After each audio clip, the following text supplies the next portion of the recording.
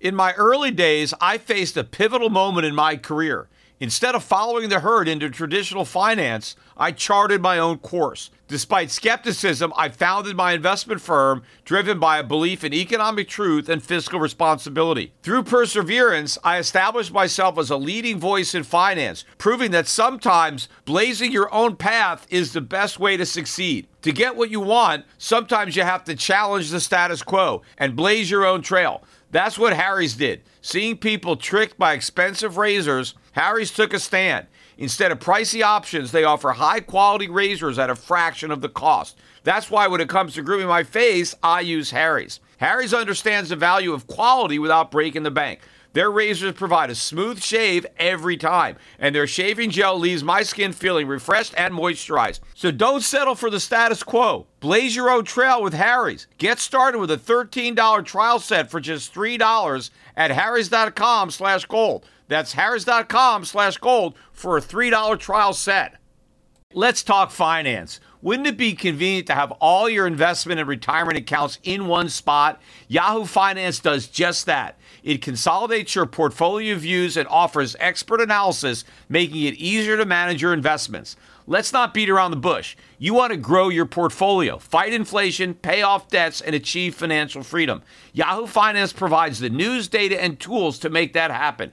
You may think you've covered all the bases: savings, researching, and investing smartly. But to truly excel, you need Yahoo Finance in your corner. A holistic perspective is crucial for success, and Yahoo Finance ensures you have it. With a massive community of over 90 million users monthly, Yahoo Finance is here to guide you on your path to financial success. For comprehensive financial news and analysis, visit the brand behind every great investor, Yahoo Finance, the #1 financial destination, yahoofinance.com. That's yahoofinance.com. The Peter Schiff Show. The Dow managed to finish off this Friday with a loss of less than 500 points. The Dow Jones Industrial Average finished down just 496.87 points. So I guess the headline can be we avoided a 500-point decline. At one point, the Dow was better than 550 points in the red. But, when you close that close to your low of the day, within 10 percentage points of the low, that is a very weak close. And the Dow finished the day weak, the week weak. It is a very weak month. In fact, the weakest indexes continue to be the Russell 2000. I've been talking about the weakness in the small caps. In fact, that index is now down better than 19% from its peak just 4 months ago or something like that. So we're almost officially in bear market territory. We'll probably be there by Monday, judging by the technicals. The other index that is leading the way down are the Dow Jones Transports. This index now down better than 18% from its peak. And both the transports and the Russell 2000 are at the lowest levels of the year. I mean, they took out the lows from the earlier decline that happened at the beginning of the year. So the Dow and the NASDAQ have yet to take out those lows set earlier in the year, but I believe they will. In fact, they may even take them out before the end of the year.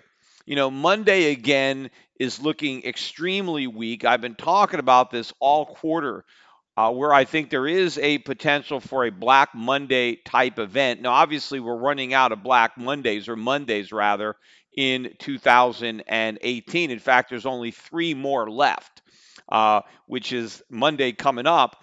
Then we've got the 24th, which is Christmas Eve, and the 31st, which is New Year's Eve. Both of those days fall on a Monday when there will probably be very, very light trading going on. So potentially the markets could, see a lot of selling if there's not people, there to buy. I will be on Fox Business, countdown of the closing bell this Monday with Liz Clayman. So maybe if I get lucky, we'll have a Black Monday on a day that I happen to be on television. And I will be there for the final hour of the day. And oftentimes the biggest part of the sell-off on big down days happens at the very last hour. So I'll be live on Fox Business for that potential big drop. So make sure and tune in live to watch it. Don't wait for me to put it up on YouTube and watch it later. Make sure and tune in and watch it live. But the retail sectors XRT index, that index now down just over 1% today. That is now down better than 20%. So we are now in a bear market in the retail sector, and not even the better than expected retail sales that came out this morning could cause that index to close in the black. They were looking for a gain of zero point 0.1, which, isn't a big deal. Last month we got a strong up 0.8, and we actually were up 0.2, and they revised last month's up 0.8 to up 1.1. But what was really strong about the number is when you strip out autos and gas, there was an increase of zero point 0.5, and they revised the prior month from up 0.3 to up 0.7. So what Americans were saving on cheaper gas, they were obviously spending it someplace else, and we had a stronger than expected number. That caused the Atlanta Fed to increase its estimate for Q4 GDP growth from 2.4, which had been the lowest estimate it had, all quarter, now all the way back up to 3%. Now we'll see if this is a real number, if this is an aberration. Maybe we'll get a downward revision. Maybe this is some kind of consumer last hurrah.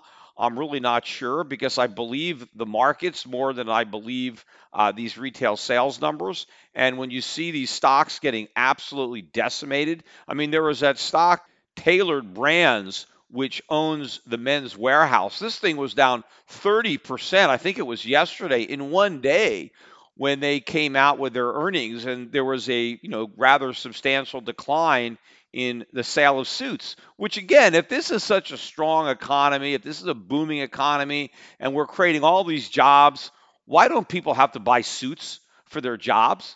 I mean, and if there's all these jobs and you're going on job interviews, people getting out of college and they're going on job interviews. I mean, I remember when I went on job interviews, I had to have a suit. I mean, so I don't know, are people not wearing suits now when they go on job interviews, or are they not even bothering to go on job interviews because they know there's no jobs there?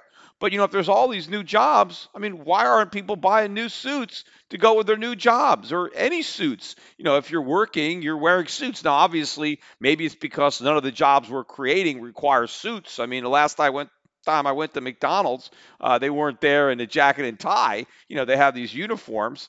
Maybe that's what the Men's Warehouse should stock, is fast food uniforms, so they could actually have a wardrobe for the modern day American workforce. But again, this is just more anecdotal evidence that this economy is a fantasy, that this job creation is not taking place, that this is not a booming economy. And of course, there's a lot more evidence than the weak sales going on at Men's Warehouse. But in any event, these better than expected numbers today were not enough to revive the retailers. Also, the financials now officially slipping into bear market territory.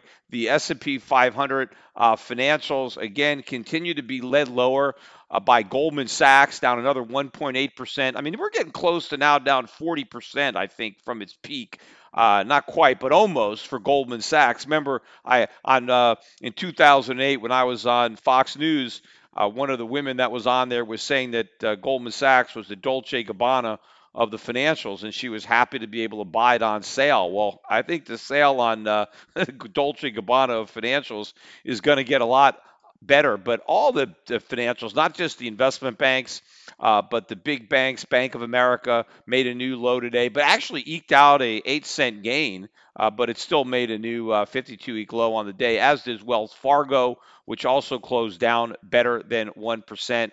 Citigroup, new 52-week low, down 1.34%. Morgan Stanley, down 2.36%. That's a new 52-week low. The list goes on. So the financials getting killed, the retailers getting killed, yet everybody wants to pretend that this economy is booming. In fact, when I was listening to some of the coverage earlier this morning on CNBC, they were talking about the market being down. Of course, when I was listening, we weren't down 500 yet. We're maybe only down 2 or 300. And basically, their conclusion was nothing to worry about, that maybe the markets are just trying to scare out some people. We have to have a flush out, but then we're going to be going up and making new highs because the fundamentals of the economy are great. I mean, what are they talking about? How are the fundamentals of the economy great? Based on what measure? Just looking at the unemployment rate and saying, oh, we got low unemployment or we have some high confidence. I mean, these are all lagging indicators. Meanwhile, the confidence is coming down, and we had been moving up in unemployment claims, although this week we did get a big move down. Yesterday, we got the jobless claims numbers, and maybe it was skewed by the day that everybody was closed. Probably the government offices were closed for the Bush funeral, so maybe there were only 4 days, and that's why we had a 27,000 drop. We revised the prior month's claims number up from 231 to 233, but then the most recent claim dropped all the way back down to 206. And remember, I've been looking for a break above 240 to confirm my thought that the low is in when it comes to unemployment claims. So we'll see what happens next week. My gut is that this was an aberration and that we'll make up for that with a much bigger jump in jobless claims next week. But there really is no evidence that we have a fundamentally strong economy. In fact, the evidence would show the opposite. I mean, the economy is fundamentally weak. It's been propped up by artificially low interest rates. Interest rates are still artificially low, but they're not low enough, and the whole thing is imploding. In fact, more evidence of just how weak the U.S. economy is was announced on Wednesday afternoon, and somehow I missed it when I did my podcast on Wednesday, so I'm going to talk about it now, was the state release by the government of their budget deficit for November. And again, this is the official deficit. This is not the actual amount of money that the government borrowed. This is just what they admitted that they had to borrow on the books, right? So the actual amount of borrowing is much greater than what they actually officially admit to, even though what they admitted to is horrific. So the prior month, the budget deficit for the month was 100.5 billion. And the consensus was that the November budget deficit would be 165 billion. So that's still a 65% increase from the prior month. And there was a range of estimates from as low as 93 billion to as high as 204 billion. 204 was the top anybody had. And we came out at 204.9. So we actually came in above the highest estimate.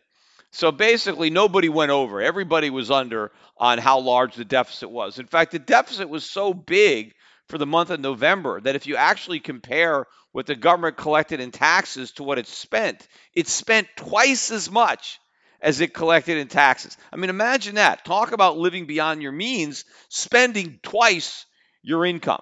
But if you really want to keep this thing in perspective, you have to look at the November 2018 deficit and compare that to the deficit a year earlier in the same month, right? November 2017. So you take out all the seasonal effects of how money flows in and out, and you just compare November of this year to November of last year. Now, if the economy is really booming, right, we had this 4% growth. I mean, this is supposedly the strongest year for economic growth of the Trump presidency, right? So in a strong economy, what do you generally expect? Tax revenues to be going up as all the people who are getting jobs pay higher taxes and people have more income, and so they pay more taxes. And then you expect spending to go down because a booming economy lifts people out of poverty. People who were unemployed get jobs. People who had bad jobs get better jobs. People get raises. So not as many people need unemployment or food stamps or all this kind of stuff, right? So you would expect that government spending to, be lower, and revenues to be higher. Well, the opposite happened. Government spending rose year over year by about 18.5%. So the government in November of 2018 spent 18% more than it did in November 2017. That is a huge increase in government spending. And it's not like we've passed some major new government programs. Yeah, we've agreed to increase spending, but I mean, nothing huge. And look at that, 18% raise. On the other hand, revenues actually fell. The government actually collected 1% less in revenue, despite the fact that we have a larger population, right? More people supposedly entered the workforce. The government actually collected less revenue in November of 2018 than it did in November in 2017. I mean, and that's with the inflation that's out there. How can this be? Now, obviously, we had the tax cuts, but remember, everybody said the tax cuts were going to pay for themselves. Clearly, that wasn't the case.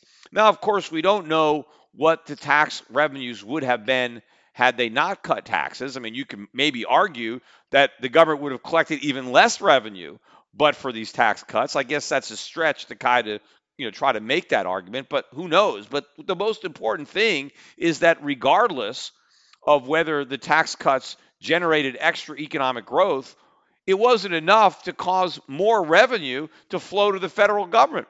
The government got less revenue, not more. Now, if we have all these people working, where are their payroll taxes? Why isn't this, why aren't those taxes flooding the government treasury? The fact that revenues are falling and expenditures are skyrocketing is evidence that the economy is either already in recession or is on the cusp of one. I mean, you can't ignore these facts. And the reality is the debt is running out of control, yet people still don't get that, because even though we had the bad numbers that came out, and even though the stock market continued to get pummeled again today, the dollar was up. The U.S. dollar index finished the day strong, the week strong. We're back above 97, 97.44. Now, part of that, again, is the distraction of what's going on the other side of the pond with Brexit and maybe some of the problems now happening in France.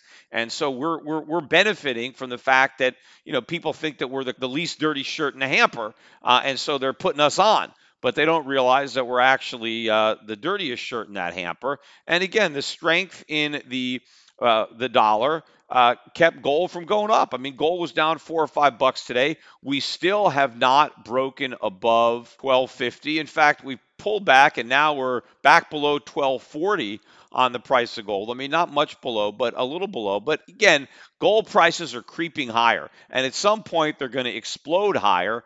I just don't know when. When it comes to the cryptocurrencies, of course, they're going to be exploding in the opposite direction. Bitcoin, once again, made a new low today. The low so far, I'm recording this now Friday afternoon, and so far the low that I see on bitstamp.net is 3,135. So we took out the old low, which was 3,200. That was kind of the lower end of the range. And as I said, now we've broken down into a new range. We'll see where the bottom of this range is, because this decline just began today. It's been pretty orderly as I'm speaking. We're just below 3,200, 3,185. I would imagine that we're going to crack below 3,000 on this move down. I mean, that's a nice round number. You think maybe there's some stops below there. They need to shake some people out. Probably going to stop falling again and maybe come into another range. Maybe between just below 3,000 and maybe the new high end of the range will be 32, 3,300. We'll see. But I think we continue to ratchet down as more and more tax loss selling, I think, is going to be hitting the cryptocurrency space between now and the end of the year. The hodlers, of course, holding on for dear life. I mean, they're not giving up. I mean, they haven't capitulated. So I don't see those guys giving up this year, but I think we continue to move down. But at some point, we're going to start moving down in a bigger way.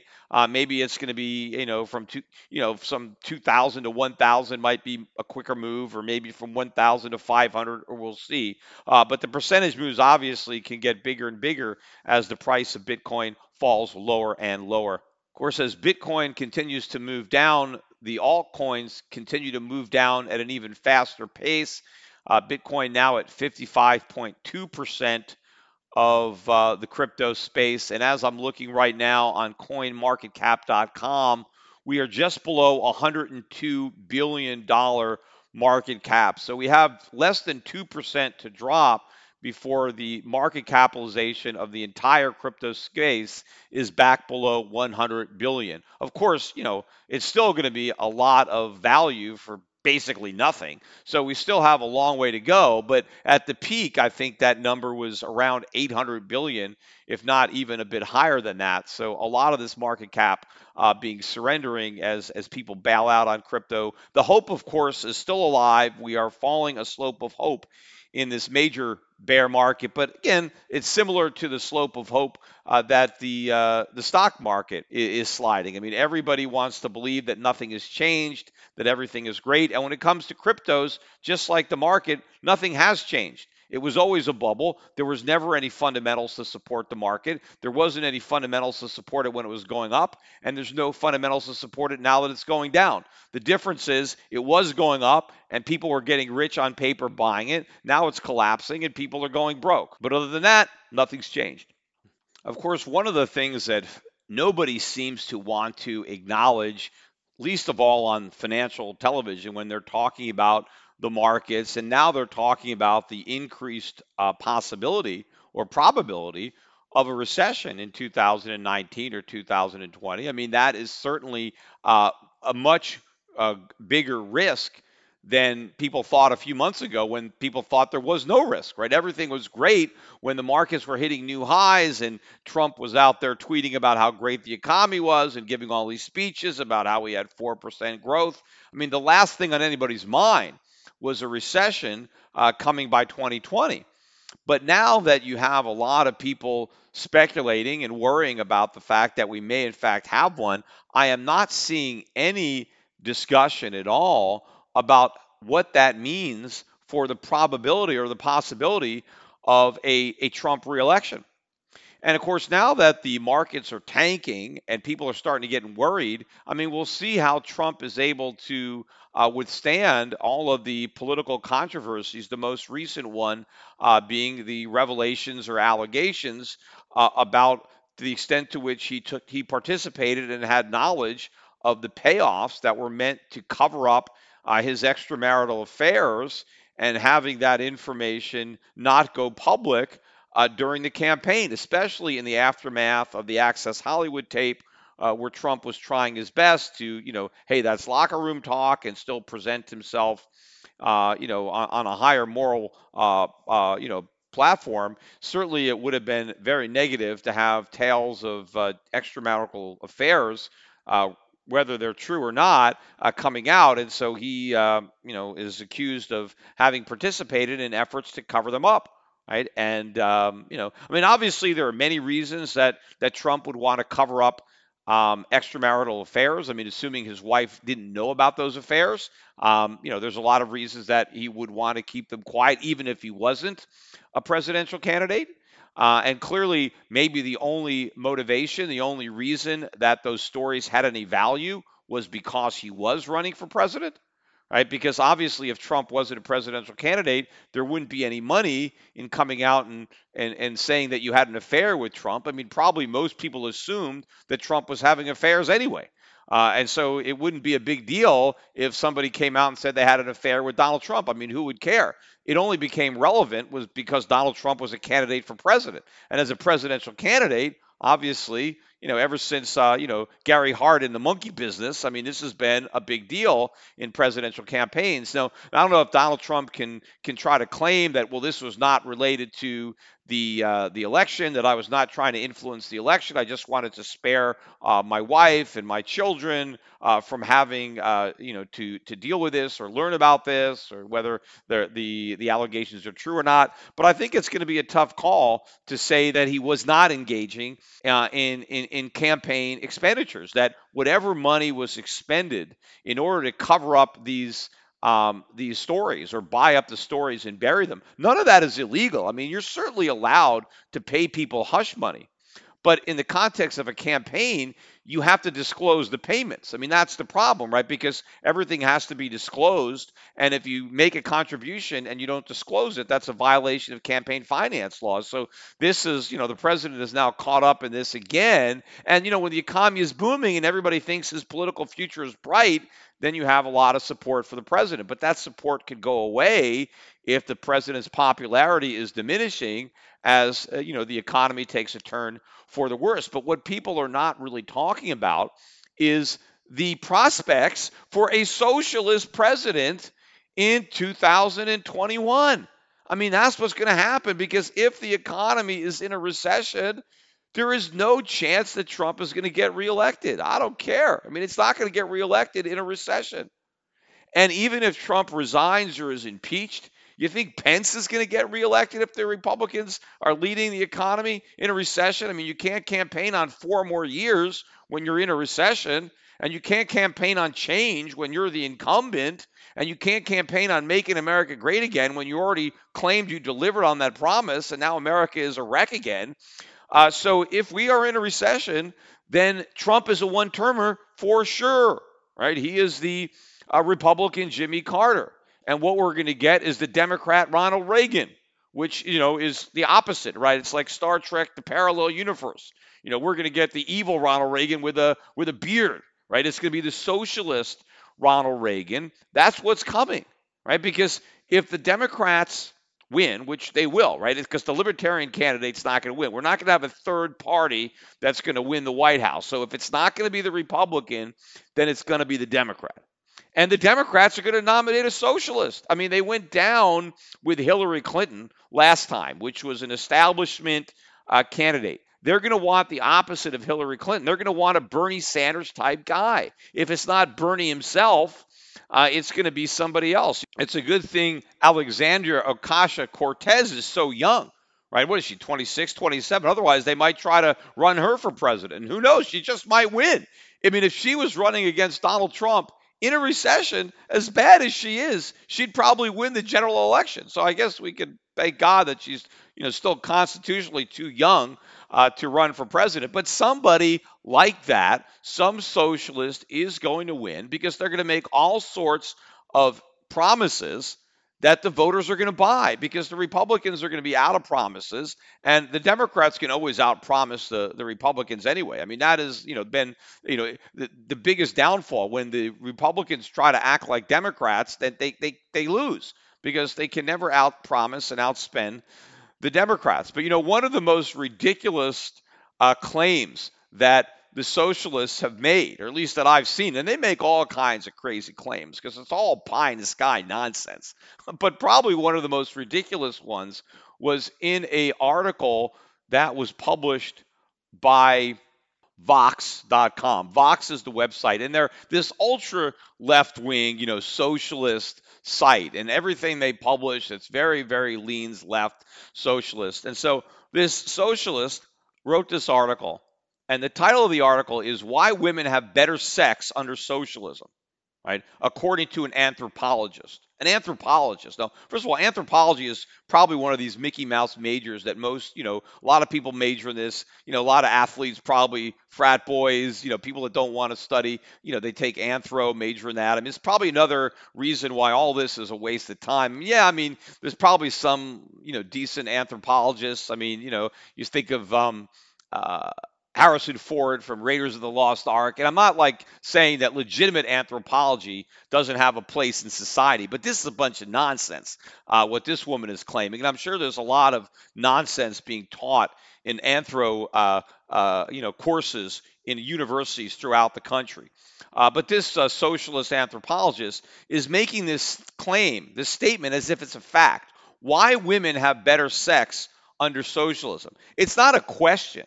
It's not like, do women have better sex under socialism? It's a statement as if it's a fact. It's trying to explain why women have better sex under socialism. Like, we know they have better sex. So I'm going to try to explain why it is that women have better sex under socialism than under capitalism. Because apparently, if sex is better under socialism, well, then everything else must be better. And so this is another reason to have socialism, because it's going to improve your sex life. Well, first of all, this is a bunch of utter nonsense. Oh, and before I even get into this, I want to thank my son Spencer for turning me on to this article. He sent it to me, and I took a look at it.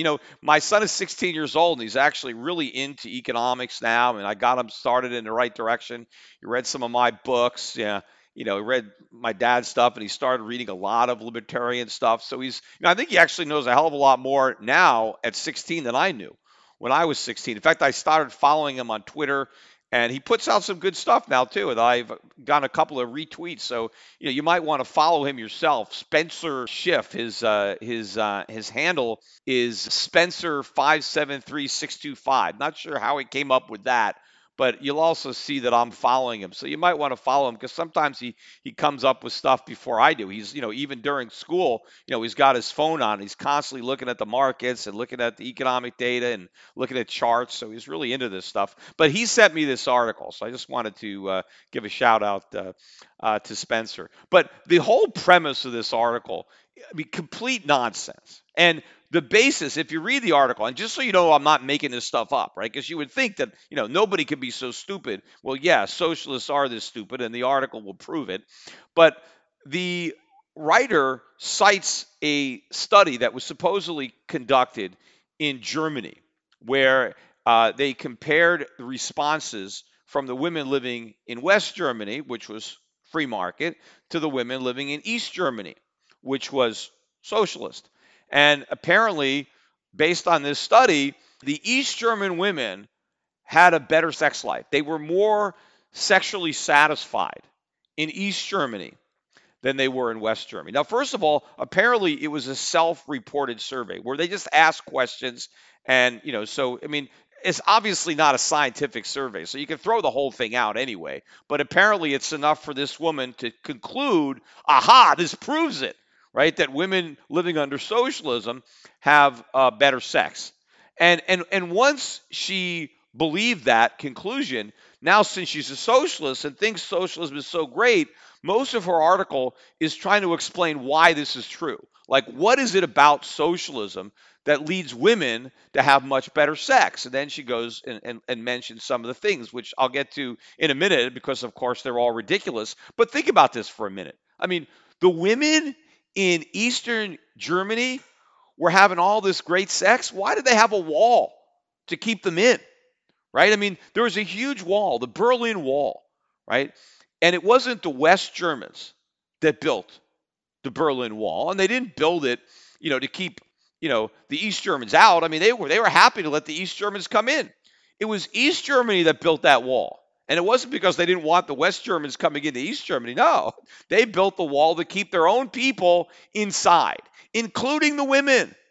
Now, if the women were having such great sex, why would they want to leave? You'd think they'd be content.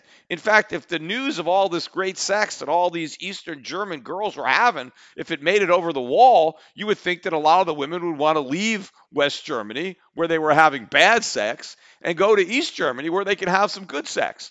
But the fact that that's not how it went is some pretty good evidence that the sex wasn't all that great over there on the other side of the wall. But I could certainly believe that if there was a survey done in East Germany about sex, that East German women may in fact have been content with their sex and relatively satisfied, because you have to put everything in perspective.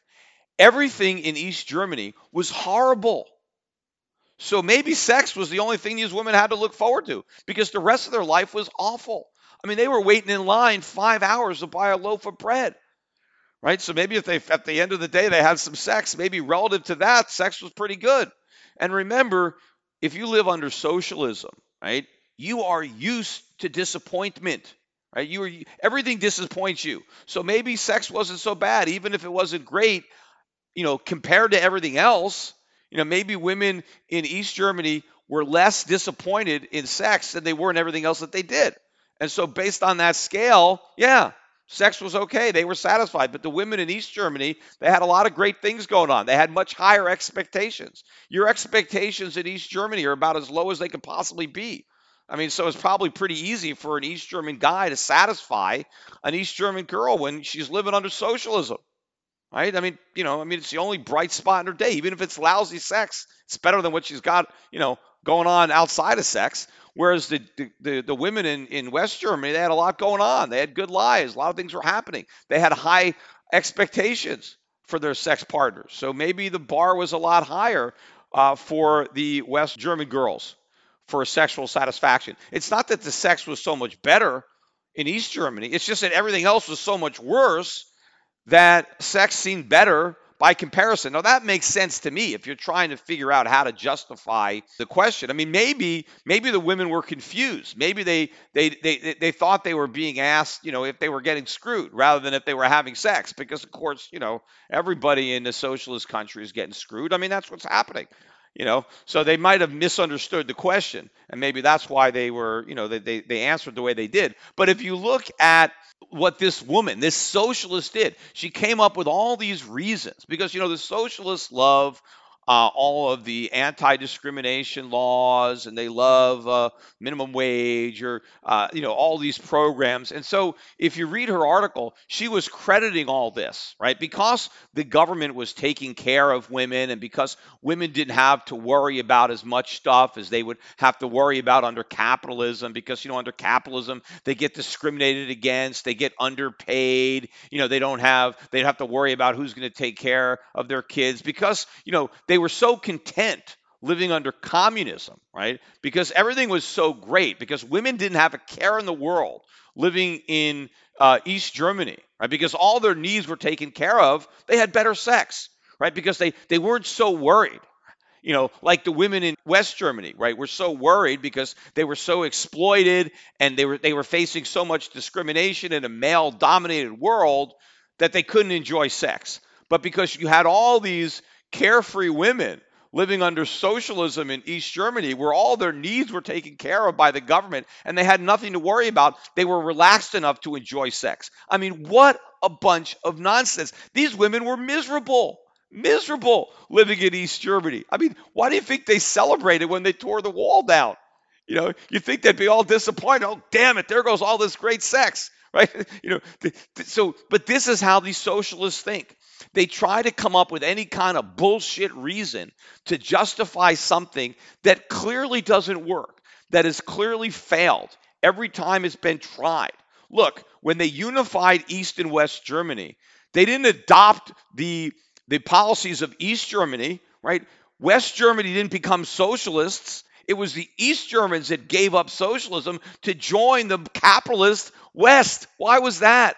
Because the standard of living was higher in West Germany than it was in East Germany. And I'm sure the sex was better too. In fact, I'm sure the women are having much better sex now than they were having 30, 40 years ago under communism. But the socialists will never admit that. No matter how many times it fails, they'll never admit that it doesn't work, because it's a very politically popular ideology with the masses. And the fact that they can put out this nonsense, that they can write this trash and put it off as journalism, this is showing you what is going to happen with the elections that are coming up in 2020. The Democrats are going to have all sorts of bullshit arguments why everything's going to be better if we just let the government do it. There was a article that I was reading about the state of California wanting to impose a tax on sending text messages. Now, why do they want to do this? Well, because a lot of people in California that have cell phones are texting instead of talking. And there is a tax on talking, right? So whenever you're on your cell phone and you're talking and you're running up minutes talking, you are incurring some kind of tax. And the government uses the money supposedly to subsidize poorer people so that they can afford to have cell phones. Well, since more people are texting instead of talking, they're not getting the tax revenue. So they need more tax revenue. So rather than raising the tax on talking, they want to initiate a new tax on texting, right? And I thought the most interesting thing about the article that I read about this was they went over the cost to the government, which is taxpayers of California, to providing the subsidies so that the poorer people can afford cell phones, right? And of course, the price of cell phones have been going down. I mean, it's cheaper to have a cell phone now than it was in the past. Yet, according to this article, the cost of the subsidy has gone up by 46% in the last 6 years. That means that the cost of subsidizing or provided a subsidy to poorer people who use cell phones has increased by 7% per year in the state of California. I mean, what is that? I mean, more than triple the official rate of inflation. But what's even crazier is that using cell phones is getting cheaper. Yet, when the government has to pay people for their cell phones, it's getting more expensive to the tune of 7% a year. So, whenever you get the government involved in anything, even something where the free market is reducing the costs, the government will find a way to make the costs go up.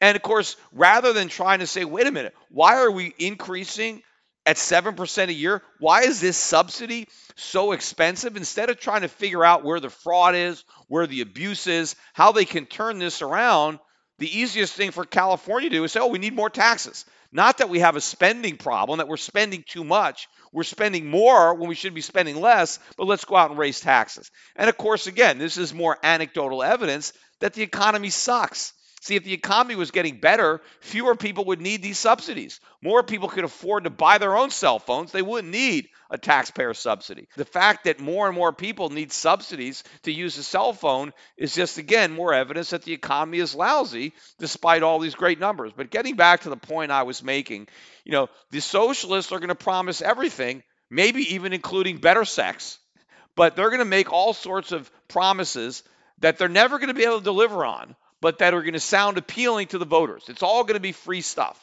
right? I mean, and if it's not better sex, it's going to be free education, free health care, guaranteed jobs, this whole laundry list, this shopping list, this wish list of socialists. All this stuff's going to come true in 2000 and 2021, and nobody is talking about what this means. What this means for the economy, what this means for the budget deficits, what this means for the stock markets. Right? I mean, if the stock markets are happy because we have less regulation and lower taxes, do you think that's going to continue under a socialist Congress and a socialist president? They're going to jack taxes up as high as they can. We're going to be the new France. I mean, we're going to out France. I mean, if you think the Scandinavian countries are socialist, wait till you see what happens in the United States. I mean, the last defense that we're going to have is going to be the Supreme Court. I mean, that's going to be it. It's going to be, is the Supreme Court going to step up to the plate and actually strike down some of the unconstitutional nonsense that is going to make it through a socialist Congress and is going to be signed into law by a socialist president? Because anything that is repugnant to the Constitution is supposed to be null and void. The problem is nothing is null and void until the Supreme Court declares it so. And so far, they have been reluctant to strike down unconstitutional laws that have been passed by Congress and signed by presidents for decades. The question is, when we really go to the extremes, will they step up to the plate and finally do something on behalf of the American public and exercise their constitutional authority as a check against an unconstitutional power grab by both the legislative and executive branches of government?